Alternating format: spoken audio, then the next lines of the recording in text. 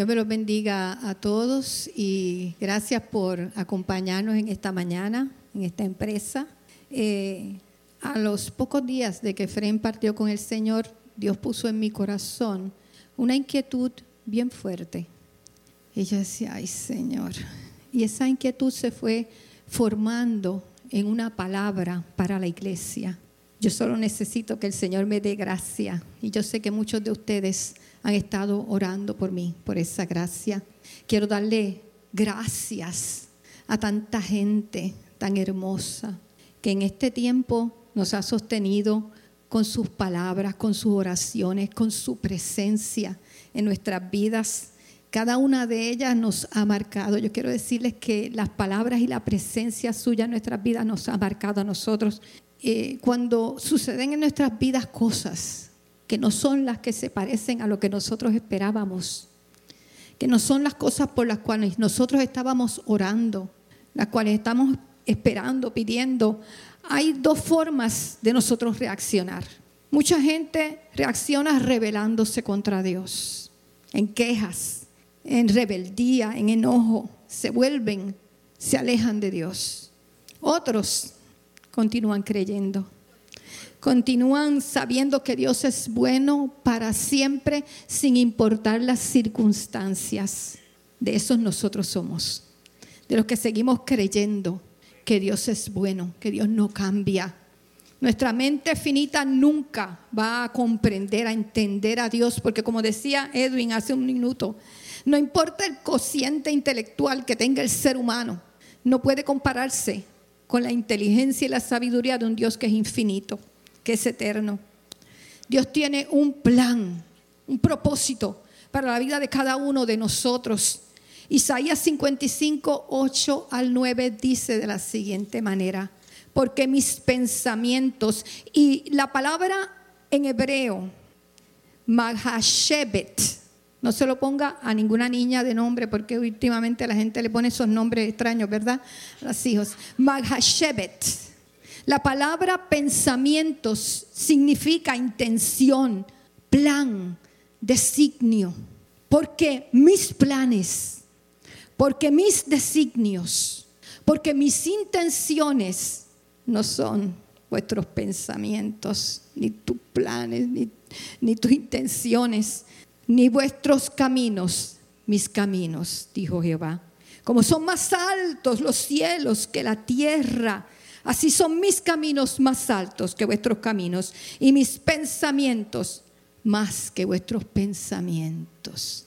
No podremos nunca entender las razones por las cuales Dios toma decisiones.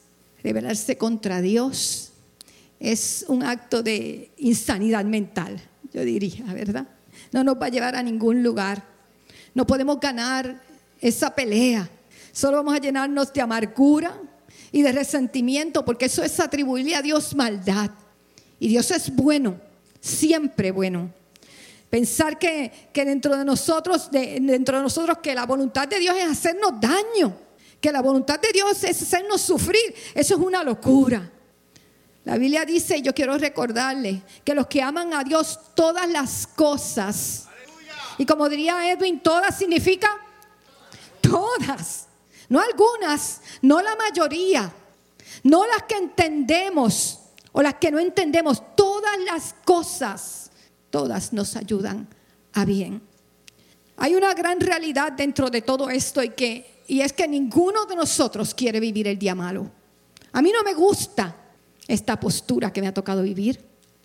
A ti tampoco te gusta tal vez las situaciones en las que tú estás viviendo. Tal vez tú no las escogiste, yo no escogí esta. Pero Dios, que sabe todas las cosas, Él decide por nosotros a veces, ¿verdad? El día malo está compuesto de incertidumbre. ¿Y ahora qué? De temor y de dolor. Son tres cosas que a nadie le gustan. Aún Jesús estando en su carne, en esta carne débil, llegó un momento que al mirar y ver lo que venía, el dolor que venía en la cruz para él pidió al Padre: pasa de mí esta copa. David, ante la persecución de sus enemigos, dijo en el Salmo 55, 6, 8: y dije, 6 al 8, ¿Quién me diese alas como de paloma? Volaría yo y descansaría. Ciertamente huiría lejos. Moraría en el desierto. Me apresuraría a escapar del viento borrascoso, de la tempestad. Cuando llegan momentos de dolor, cuando llegan momentos de incertidumbre, de nosotros no entender qué está pasando, normalmente la primera reacción es querer huir, salir del lugar, como decía David, echar alas y salir volando, irme lejos. Eso es un mecanismo que está profundamente dentro del ser humano para tratar de protegernos, tratar de escapar de aquello que nos hace sufrir, que no entendemos. De pronto nos llevamos a pensar que irnos lejos nos va a calmar el dolor.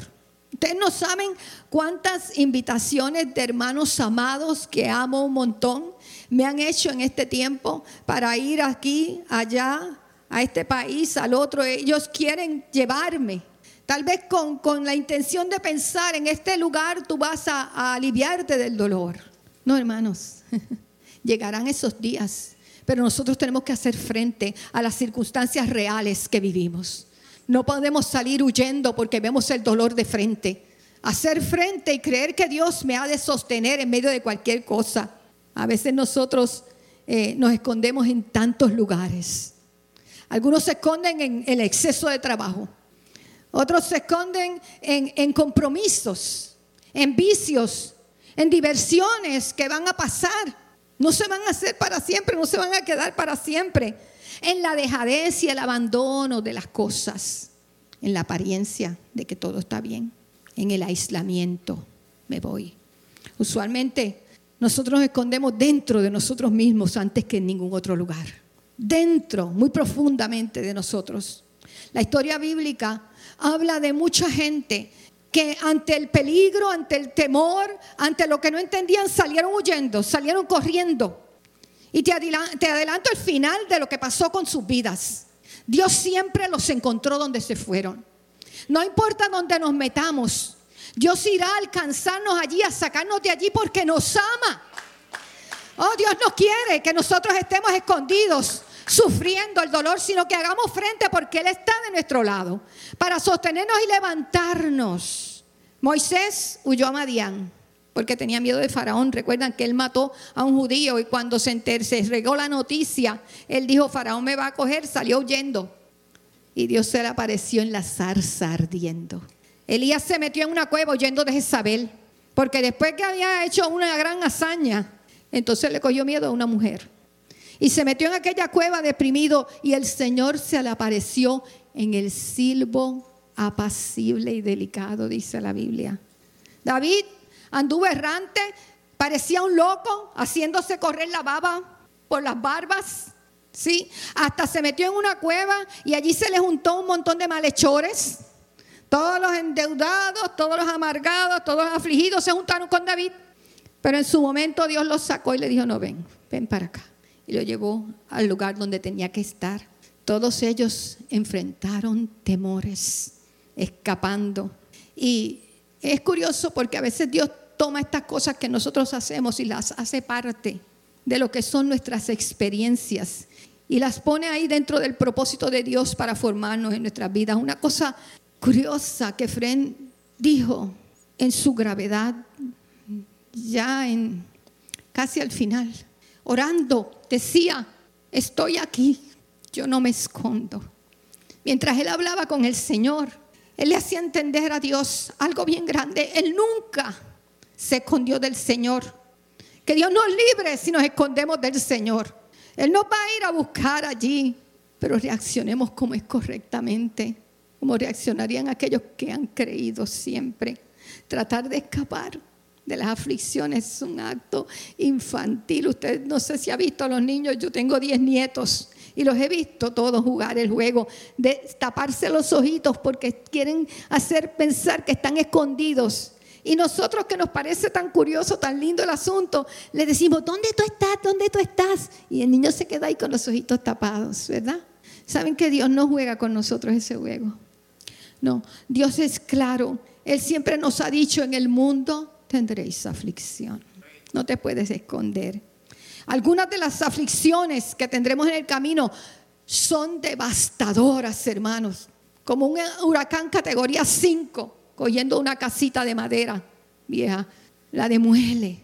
Pero el Señor prometió estar con nosotros en ese mundo lleno de aflicción siempre. Eso quiere decir que en el día de la celebración, en el día que estás gozoso, en el día que todo te va peaches and cream, todo bello, todo hermoso, ese día el Señor está a tu lado. Pero el día que todo está, que tú no entiendes qué está pasando, que es una noche negra, que es difícil, que el dolor no te deja ni respirar. Usted sabe lo que es cuando el dolor no te deja respirar. Ese día el Señor también está ahí, está a tu lado.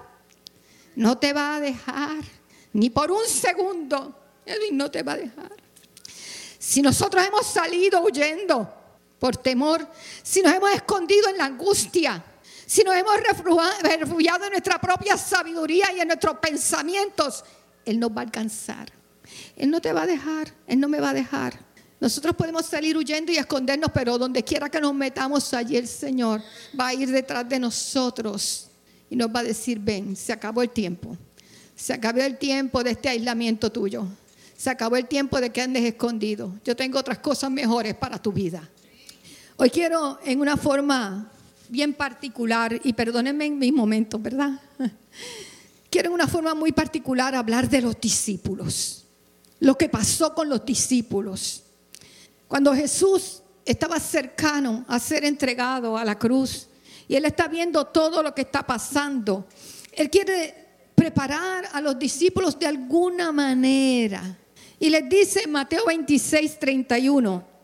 Entonces Jesús le dijo: todos vosotros os escandalizaréis de mí esta noche, porque escrito está: heriré al pastor y las ovejas del rebaño serán dispersadas. A mí me está curiosa la palabra escandalizaréis, porque para nosotros la palabra escándalo, ¿verdad? Es como que se formó un revolú aquí. La palabra griega escandalizaréis, que es escandalizo, se interpreta como caer en una trampa, tropezar, incitar a pecar, a la apostasía. Y esta palabra es bien dura para ellos en ese momento, porque llevaban como cerca de 3 años con Jesús, escuchando a Jesús, comiendo con Él, viendo cada milagro, cada situación a su lado. Y de pronto ellos habían desarrollado esta relación tan cercana, tan estrecha con el Maestro. Y Jesús le está diciendo en este momento que en el momento más duro de su vida, ellos van a salir corriendo y lo van a dejar solo. Y para ellos eso es algo increíble. Increíble. Abandonar al Maestro, jamás. No, yo no. Jesús le estaba diciendo que en esa hora tan difícil, todos ellos se marcharían. En este tiempo tan duro para nosotros, yo he valorado tanto, y mis hijos también, la presencia de tanta gente alrededor nuestro. Ha sido para nuestras vidas como un bálsamo, como un aliento, un alivio en nuestro dolor. Hemos tenido gente que nos ama a nuestro alrededor todo el tiempo. Pero el Señor se quedó solito. En el día más duro de su existencia en la tierra, todo el mundo arrancó y lo dejó solo. Y fíjense, en la Biblia se resalta, porque nosotros normalmente hablamos de Pedro, que Pedro negó al Señor, ¿verdad?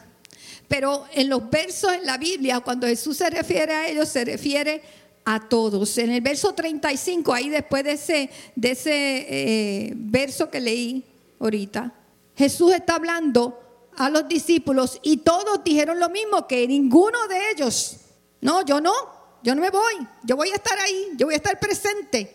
A veces nosotros confiamos mucho, ¿verdad?, en nuestras fuerzas, en nuestra carne.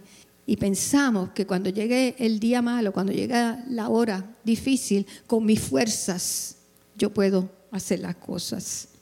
Ninguno de ellos esperaba reaccionar como reaccionaron. Cada uno de ellos, en una manera particular y peculiar de ellos, negó al Señor, lo dejó. Yo imagino la batalla mental y emocional que esta gente pasó, tan terrible. Sentimientos de dolor, de vergüenza, en medio de una total confusión. Un golpe mortal a la esperanza. Cuando llega el día malo, nosotros a veces recibimos un golpe mortal en nuestras esperanzas, en lo que soñamos, en aquellas cosas que vislumbramos para el futuro. Que muchas interrogantes tenían que tener estos hombres por dentro. Que muchas preguntas se quedaron en el tintero, que no se lograron contestar. Surge de pronto un sentimiento de impotencia, de falta de dirección, de falta de propósito. Yo enfrenté una situación similar. De pronto sentí que mi vida no tenía ningún sentido, que no tenía ninguna dirección, que no tenía ningún propósito. El enemigo es un mentiroso. No solamente conmigo, contigo también. Cuando llega el día malo, él quiere hacernos a nos confundir, nos quiere desviar la mirada del lugar correcto. Pero Dios no me dejó sola, ¿eh? Yo lo dije, si me escondo, Él me busca. Y cuando yo me quería esconder, Él me buscó. Y me dijo, no es así. Óigame, hago un alto para decir algo que me impactó mucho, porque Samir en un momento dado le dijo al Señor, ¿qué yo hago ahora? Porque cada vez que estaba confuso, quería una palabra, iba donde su papá. Ahora, ¿a quién yo voy a ir? Yo no tengo a mi papá que me aclare las cosas. Y el Señor le dijo, Él era solamente el instrumento. La voz era mi voz. Oye, cualquier instrumento, cualquiera, es simplemente eso.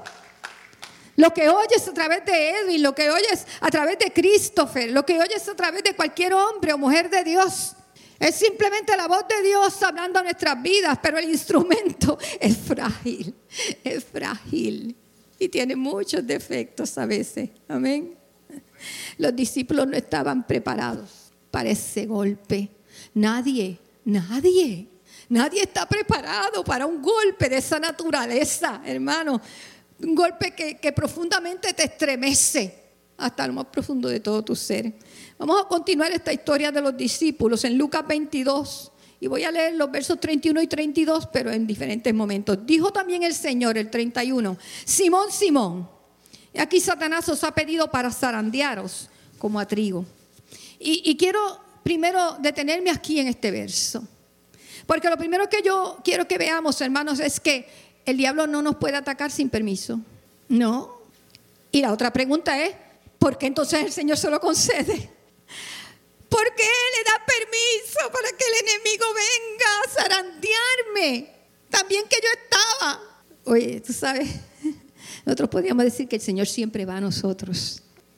El Señor siempre va a nosotros. Él sabe que ninguna prueba, que ningún zarandeo del enemigo nos puede a nosotros destruir la fe que Él ha construido dentro de nosotros. Dentro de ti hay un depósito de Dios que por más que venga la tormenta sobre tu vida, no puede ser destruido si está plantado sobre la roca. No, hay algo que el enemigo no acaba de entender, mis hermanos. Él no acaba de entender esto.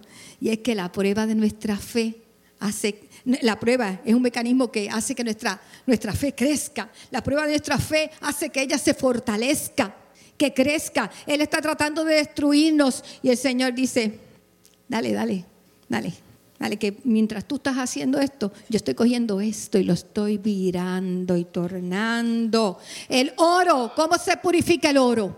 Con fuego. Y nuestra fe, hermanos, se perfecciona con la prueba. Y Dios tiene una manera muy singular de hacer estas cosas. Él coge aquello que parece que es para nuestra destrucción y Él lo coge y lo torna. Nosotros lo cantamos, que lo torna a nuestro favor, lo torna para nuestra bendición. Esa es la historia de José, que tanto amaba Efrén, ¿verdad? Hablar de él. Este zarandear de que habla la Biblia en este pasaje que Jesús le está diciendo a Pedro, que el enemigo los va a zarandear como al trigo. Los estudiosos, los comentaristas lo definen como un atacarlos con tentaciones furiosas y violentas. O sea, que lo que venía no era cualquier cosa, era para tratar de provocarles muerte. Siempre esa es la intención del enemigo cuando viene contra nuestras vidas. Él vino para robar, para matar y para destruir. Él no intenta pasar un buen rato con nosotros viéndonos tropezar. Él intenta arrancarnos, si puede, de los cimientos de nuestra fe. La manera de operar del enemigo es sacudiendo nuestra fe con violencia. Pero ¿sabes qué? Como dije anteriormente, el Señor lo torna a nuestro favor. 10 discípulos salieron huyendo. En Juan dice que Juan y María estuvieron frente a la cruz en aquel momento. Pero Pedro, que era más impulsivo, pensó, como dije ahorita, que con fuerzas humanas él iba a pararse allí y él iba a hacer frente. Jesús le había dicho: Pedro, esto es lo que va a pasar. A veces el Señor nos advierte cosas y nosotros pensamos que, no. Pedro fue con fuerzas humanas. Todos ellos tuvieron que experimentar en su carne propia, el dolor, las dudas, el temor, la confusión y ese zarandeo violento del enemigo para tratar de destruirlos. Todos se escandalizaron y se alejaron del Señor. Todavía ellos no habían entendido el plan de Dios. Todavía era confuso lo que estaba pasando. Desde el 2017, la historia de nosotros en Puerto Rico ha sido una historia de violencia. Vino el huracán María, ¿verdad? Y nos sacudió fuertemente, pero aquí estamos. Después de eso vinieron los temblores, provocándonos temores. Muchos salieron huyendo a causa de los temblores. Se fueron hasta de Puerto Rico alguna gente, pero aquí estamos. En estos días dicen por ahí que ha vuelto a temblar. Hemos vivido más de un año con la amenaza del COVID que hizo que nos aisláramos muchos. Y yo cuando veía esto, yo digo: Señor, este no era Goliat, un gigante. Esto era un microbio. ¿Cierto, Doc? Esto era un microbio. Un microbio nos hizo escondernos, no un gigante. Pero aquí estamos. Mira alrededor tuyo. Yo miro tantas caras aquí hoy presentes.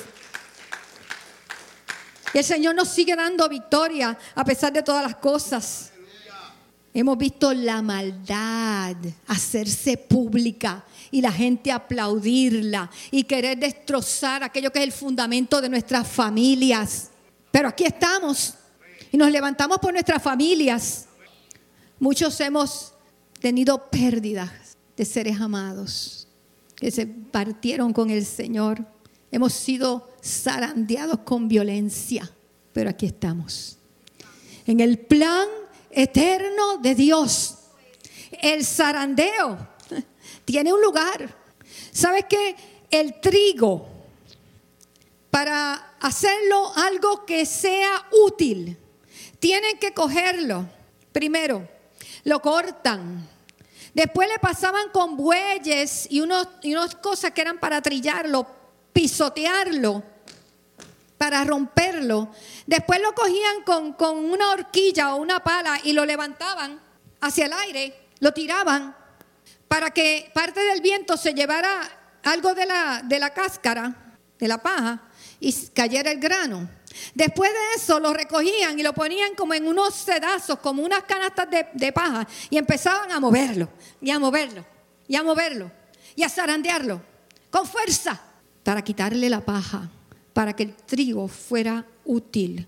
Juan el Bautista dijo lo siguiente acerca de Jesús: que él tendría el aventador, esa pala, ese tridente, lo que sea, que él lo tenía en la mano para coger ese trigo y hacerle.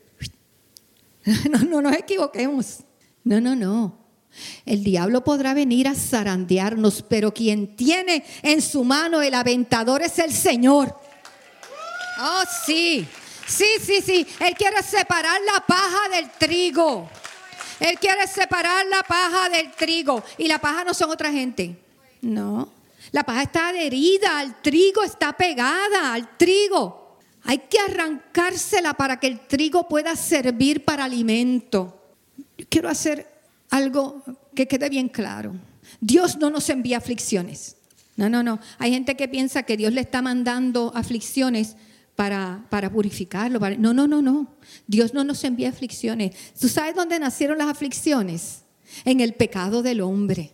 Una vez el hombre cae, el pecado entra al mundo, entran las aflicciones, entra la muerte, entra el dolor y el sufrimiento, pero eso no fue el plan divino. Cuando todo esto pasa, no tiene que ver con que Dios quiso hacer esto para golpearnos, lastimarnos, hacernos sufrir. No. Pero Dios no se quedó con esa.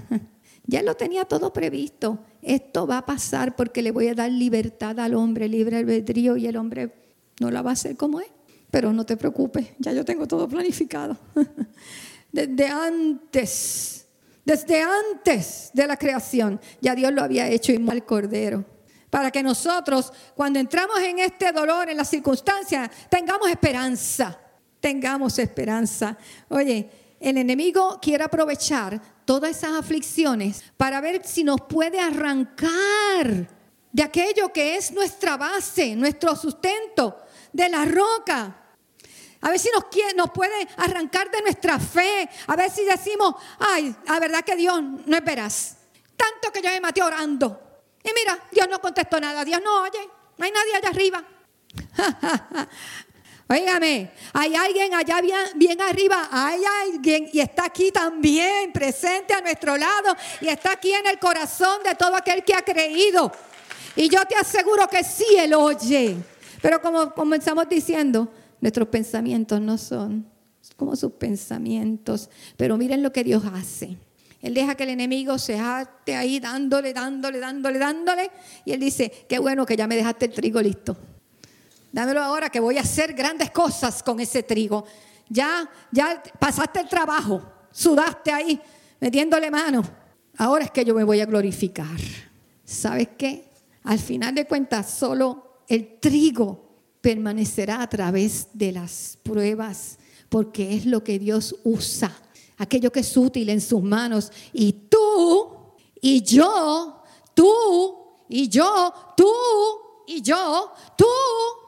somos el trigo. Gracias, Señor, por todo el zarandeo que nos saca la paja. Porque así podemos ser útil para el propósito que Dios tiene con nosotros en nuestras vidas.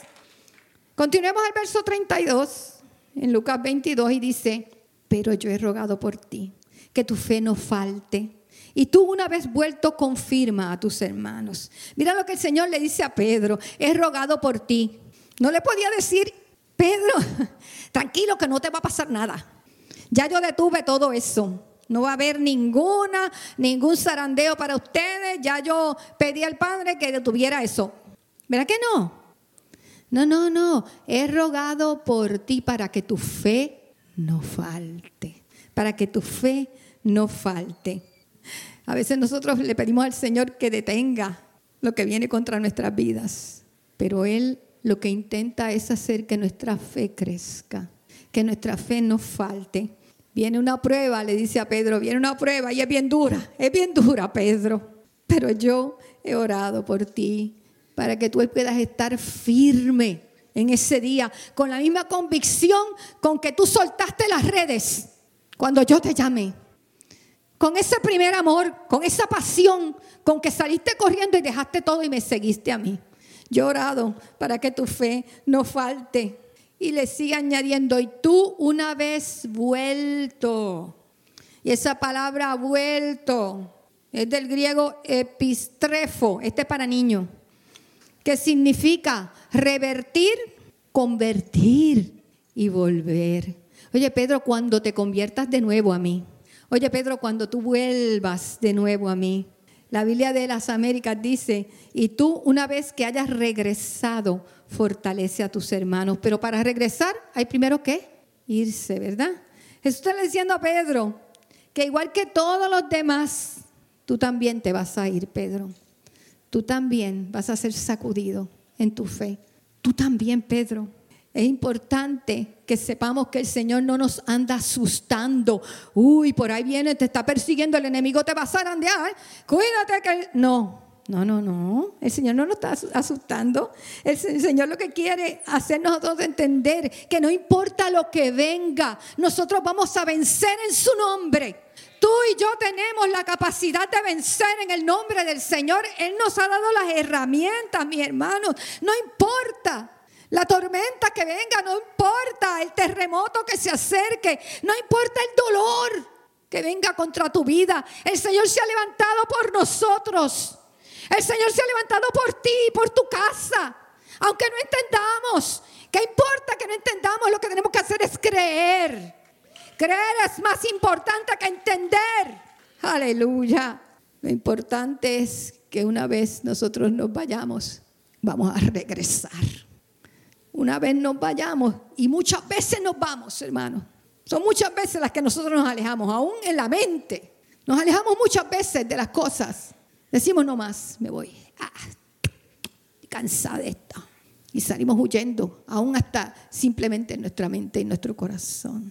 Pero una vez vuelto, porque hay una intercesión constante, tú vas a tener que volver porque hay una intercesión constante.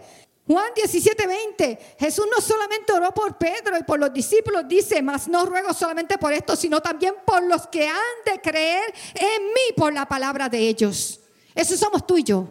El Señor oró por nosotros, pero está a la diestra del Padre, dice la palabra, intercediendo constantemente por ti y por mí, por Pablito, que un año atrás se reconcilió, como él estaba diciendo, ¿verdad?, con el Señor. Por cada uno de nosotros. Él está intercediendo, Él está a la diestra del Padre. Y mira lo que el Señor les estaba diciendo. El enemigo los va a zarandear. No lo voy a detener, pero yo he rogado por ti. Y cuando vuelvas, Pedro, cuando vuelvas, cuando salgas del escondite, Pedro, cuando salgas del aislamiento, Pedro, cuando salgas de tus temores, de tu confusión, Pedro, cuando vuelvas. Porque el Señor no se asusta cuando nosotros nos vamos. El Señor no se asusta porque nosotros fallemos. Para nada. A Él no le asusta ni siquiera que nosotros huyamos. El Señor ve más allá de nuestras fallas, de nuestros defectos. Jesús estaba viendo en Pedro no el momento de su huida, de su traición, de su negación. El Señor estaba viendo el momento en que Pedro regresaba y le entregaba en sus manos la iglesia. Oye, cualquiera que ande huyendo es candidato para grandes cosas. Cualquiera que se haya ido por temor es candidato para grandes cosas en el reino de Dios. Dios no mira tus defectos.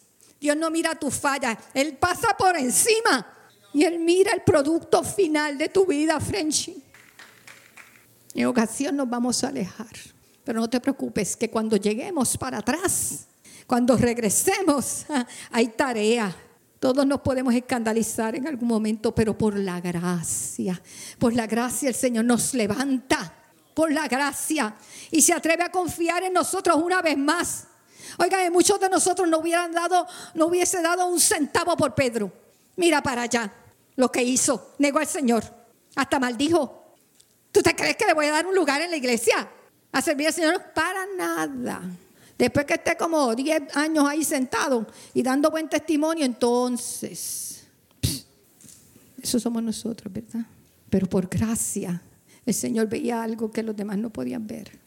Oye, a veces cantamos un himno que a mí me gusta mucho y no sé si ni siquiera así lo pueda sacar de la garganta. Pero ustedes me ayudan. Cuando me siento indigno y merecedor, puedo venir tal como soy. Encuentro su amor sin condición y correré a sus brazos abiertos, donde soy acepto y soy perdonado. Gracia es suficiente para mí. Gracia es suficiente para mí. Lo creemos. Una de las cosas que más gozo le produjo a Efrén en este último tiempo fue descubrir lo maravilloso que es la gracia. Y lo habló sin temor, porque la religión quiere matar la gracia. Pero Dios dice que la gracia es suficiente para cualquiera que corra a sus brazos. Efrén predicó una vez un mensaje que él le llamó las cosas que nos han pasado, haciendo referencia a cómo las dificultades en nuestras vidas pueden destruirnos o hacernos más fuertes, dependiendo de en quién esté puesta nuestra confianza. Y cuando nuestra confianza está puesta en la roca eterna, no importa la prueba que llegue, nosotros vamos a permanecer. Pero ¿sabes qué? No nos vamos a quedar estáticos. El Señor no llamó a Pedro para que se quedara ahí estático. Dios nos llama a marchar a lo próximo. Dios nos llama a agarrar aquellas cosas que Dios está hablando y hacerlas nuestras. A marchar a lo próximo que Él tiene, no a detenernos. El deseo de Dios y su intención es que una vez que volvamos, de cualquiera sea nuestro distanciamiento, nos movamos a lo próximo. A Moisés le encargó que fuera a sacar el pueblo de Israel. A Elías le mandó a ir a ungir dos reyes y a ir a ungir al próximo sucesor suyo, Eliseo. A David lo puso a reinar en Judá y en Israel. A Pedro le encargó fortalecer a los hermanos que se encontraban confundidos y llenos de temor. Apacienta mis ovejas. A los discípulos le dijo: id por todo el mundo y predicad el evangelio a toda criatura. Y tú y yo somos resultado de toda la aflicción de mucha gente y del trabajo de otros. Que la aflicción nuestra sirva para fortalecer y levantar a otros. Hermanos, no nos quedemos ahí cogiendo el dolor y volviéndolo a tragar y volviéndolo a sacar y volviéndolo a tragar. No, que sirva para bendición a alguien. Y yo estoy terminando. En su última predicación, Efraín nos instó a nosotros a llenarnos de sueños. Pero el que sueña y no se prepara para alcanzar el sueño, lo que tiene son pesadillas. ¿Sí? Hay gente que quiere ir a Disney y llevar la familia, pero nunca ahorra un peso. Lo otro que él hizo fue profetizar aquí un gran avivamiento. Y eso no era cosa nueva, hermanos. De años y años y años el Señor nos viene hablando de un avivamiento. Para mí era como una escena como la que yo veo en la Biblia, de Moisés en el monte, y Dios le permite ver la tierra prometida, saludarla, pero no entras. Efraín lo vio, él vio el avivamiento, lo saludó, lo creyó. Un gran avivamiento está profetizado para esta casa por mucho tiempo, pero un avivamiento no nace como con una fórmula instantánea, hermanos. No es como el jugo tan que bebíamos nosotros cuando chiquitos, que era un polvo amarillo, anaranjado, y se echaba en agua y ahí tiene jugo. No, un avivamiento surge cuando del corazón y la voluntad de Dios, el corazón y la voluntad de Dios se encuentra con el corazón y la voluntad del hombre. Cuando el corazón de Dios y la voluntad de Dios se encuentra con el corazón y la voluntad del hombre, ahí surge avivamiento en el Gardito. Pero el avivamiento del Gardito se tiene que pasar a Doris, a Isita, al que está al lado. Nosotros queremos avivamiento, pero queremos llegar aquí y que algo cayó. El Espíritu Santo bajó en Pentecostés, mis hermanos. Cada uno de nosotros debe tenerlo dentro ya. No estemos esperando que caiga un día aquí, porque tú lo tienes adentro, ¿verdad? Hay momentos de derramamientos especiales. No me refiero a eso. Pero cuando la voluntad de Dios que nosotros conocemos, el corazón de Dios está empeñado en una cosa y mi corazón se alinea al deseo de Dios, empieza el avivamiento. Dios cuenta con cada uno de nosotros. Dios cuenta contigo. Tú sabes que Dios cuenta contigo. Dios cuenta contigo. No importa tu edad, no importa tus circunstancias, Dios cuenta contigo. La realidad es que Dios no está jugando con la iglesia en este tiempo, porque este es un tiempo donde la maldad se ha multiplicado. Y Dios está esperando que cada uno de nosotros nos metamos a la fila de combate. Esta batalla, hermanos, no se pelea desde la comodidad y la distancia. Esta batalla se pelea metiéndonos en el campo de batalla, en el frente de guerra, haciendo frente a lo que se levanta. Con nuestras acciones estaremos dando marronazos a las puertas del Hades. Pero no esperas que otro se levante, te tienes que levantar tú. Te tienes que llenar de la presencia tú para pasarlo a otros. Yo me tengo que llenar de la presencia. Yo me levanto de mi dolor, hermano. Porque yo sé lo que Dios quiere para esta casa. Yo sé lo que Dios quiere para tu vida y para la mía. Y Dios no nos quiere a nosotros alejados, distanciados, cómodamente sentados esperando que alguien haga algo allí para yo verlo. Me perdonan. No me perdonen nada. Los amo. Los amo. Pero yo sé lo que yo voy a hacer. Yo sé lo que yo voy a hacer. Yo voy a seguir aquello que Dios tiene para mi vida. El propósito de Dios. Mi marido, Efrén Durán, no hubiera hecho otra cosa menos. Si yo me hubiera ido primero, él estaría aquí predicando hoy. Ustedes saben que sí. Y si hubiera hecho 2 o 3 chistes míos. ¿Verdad que sí? Porque él sabía a quién le servía. Yo sé a quién le sirvo. La verdad es que en este tiempo hay mucha necesidad y tú tienes que alinearte igual que yo a ver qué es lo que Dios quiere. Mira, hay trabajo en la adoración, hay trabajo con los niños, hay trabajo con las mujeres, hay trabajo con los hombres, hay trabajo con la tecnología, hay trabajo con consejería, con lo que sea, con misiones, con la comunidad. Ponle el nombre, pero hay trabajo para ti, para mí, en la iglesia, en el cuerpo del Señor. En el tiempo de avivamiento yo tengo que ponerme en mi lugar y pelear esta batalla. Yo no puedo dejar a mis hermanos solos en la pelea. En esta guerra vamos a unirnos al ministerio de la disponibilidad, como le llamábamos en el pasado, ¿verdad? Y le decimos al Señor, heme aquí, envíame a mí.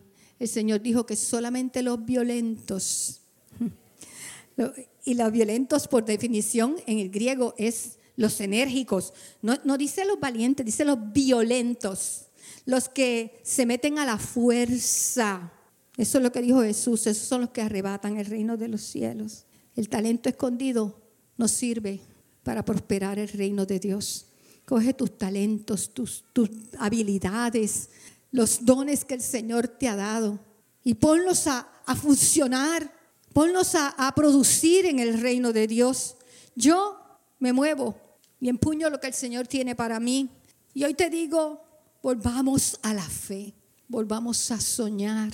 Ponte de pie y oramos.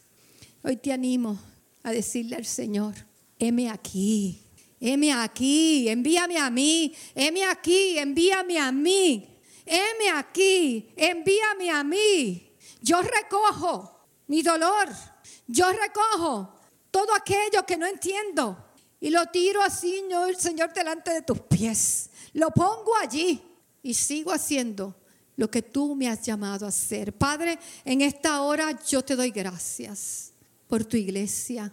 Yo te doy gracias, Señor, por cada uno de tus hijos. Yo te doy gracias porque tú no nos miras, Señor, conforme a nuestras dificultades, a nuestras debilidades, a lo que se ve. Tú no nos miras conforme a nuestras fallas. Tú miras mucho más allá, Señor. Oh, tú miras a la distancia.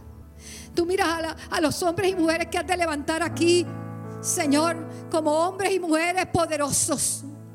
Tú estás viendo, Señor, aquí niños que se han de levantar, Padre Santo, con palabra profética. Tú estás viendo aquí niños, Señor, que llevarán tu verdad, Señor, a otros. Tú estás viendo jóvenes valientes, arrojados, Señor, que se llenarán de la verdad para comunicarla donde quiera que estén. Tú estás viendo hombres y mujeres, ancianos, jóvenes, niños, Señor, llenos de un corazón para ti, Señor. Llenos de amor, que se meten al frente de batalla, que ya no se esconden más, que ya no se alejan más, Señor, sino que vienen con bravura, con violencia, para hacer la obra, Señor, para derrumbar, Señor, las paredes, esas murallas, Señor, que el enemigo ha levantado. Las puertas del Hades no podrán resistir el embate de tu iglesia en este tiempo. Si el enemigo se levanta con engaño, si el enemigo se levanta para atemorizarnos, nosotros nos levantamos en tu nombre, el nombre que es sobre todo nombre, y te decimos, Señor, henos aquí, envíanos. Envíame a mí, Señor. Gracias, Dios. Gracias, Padre.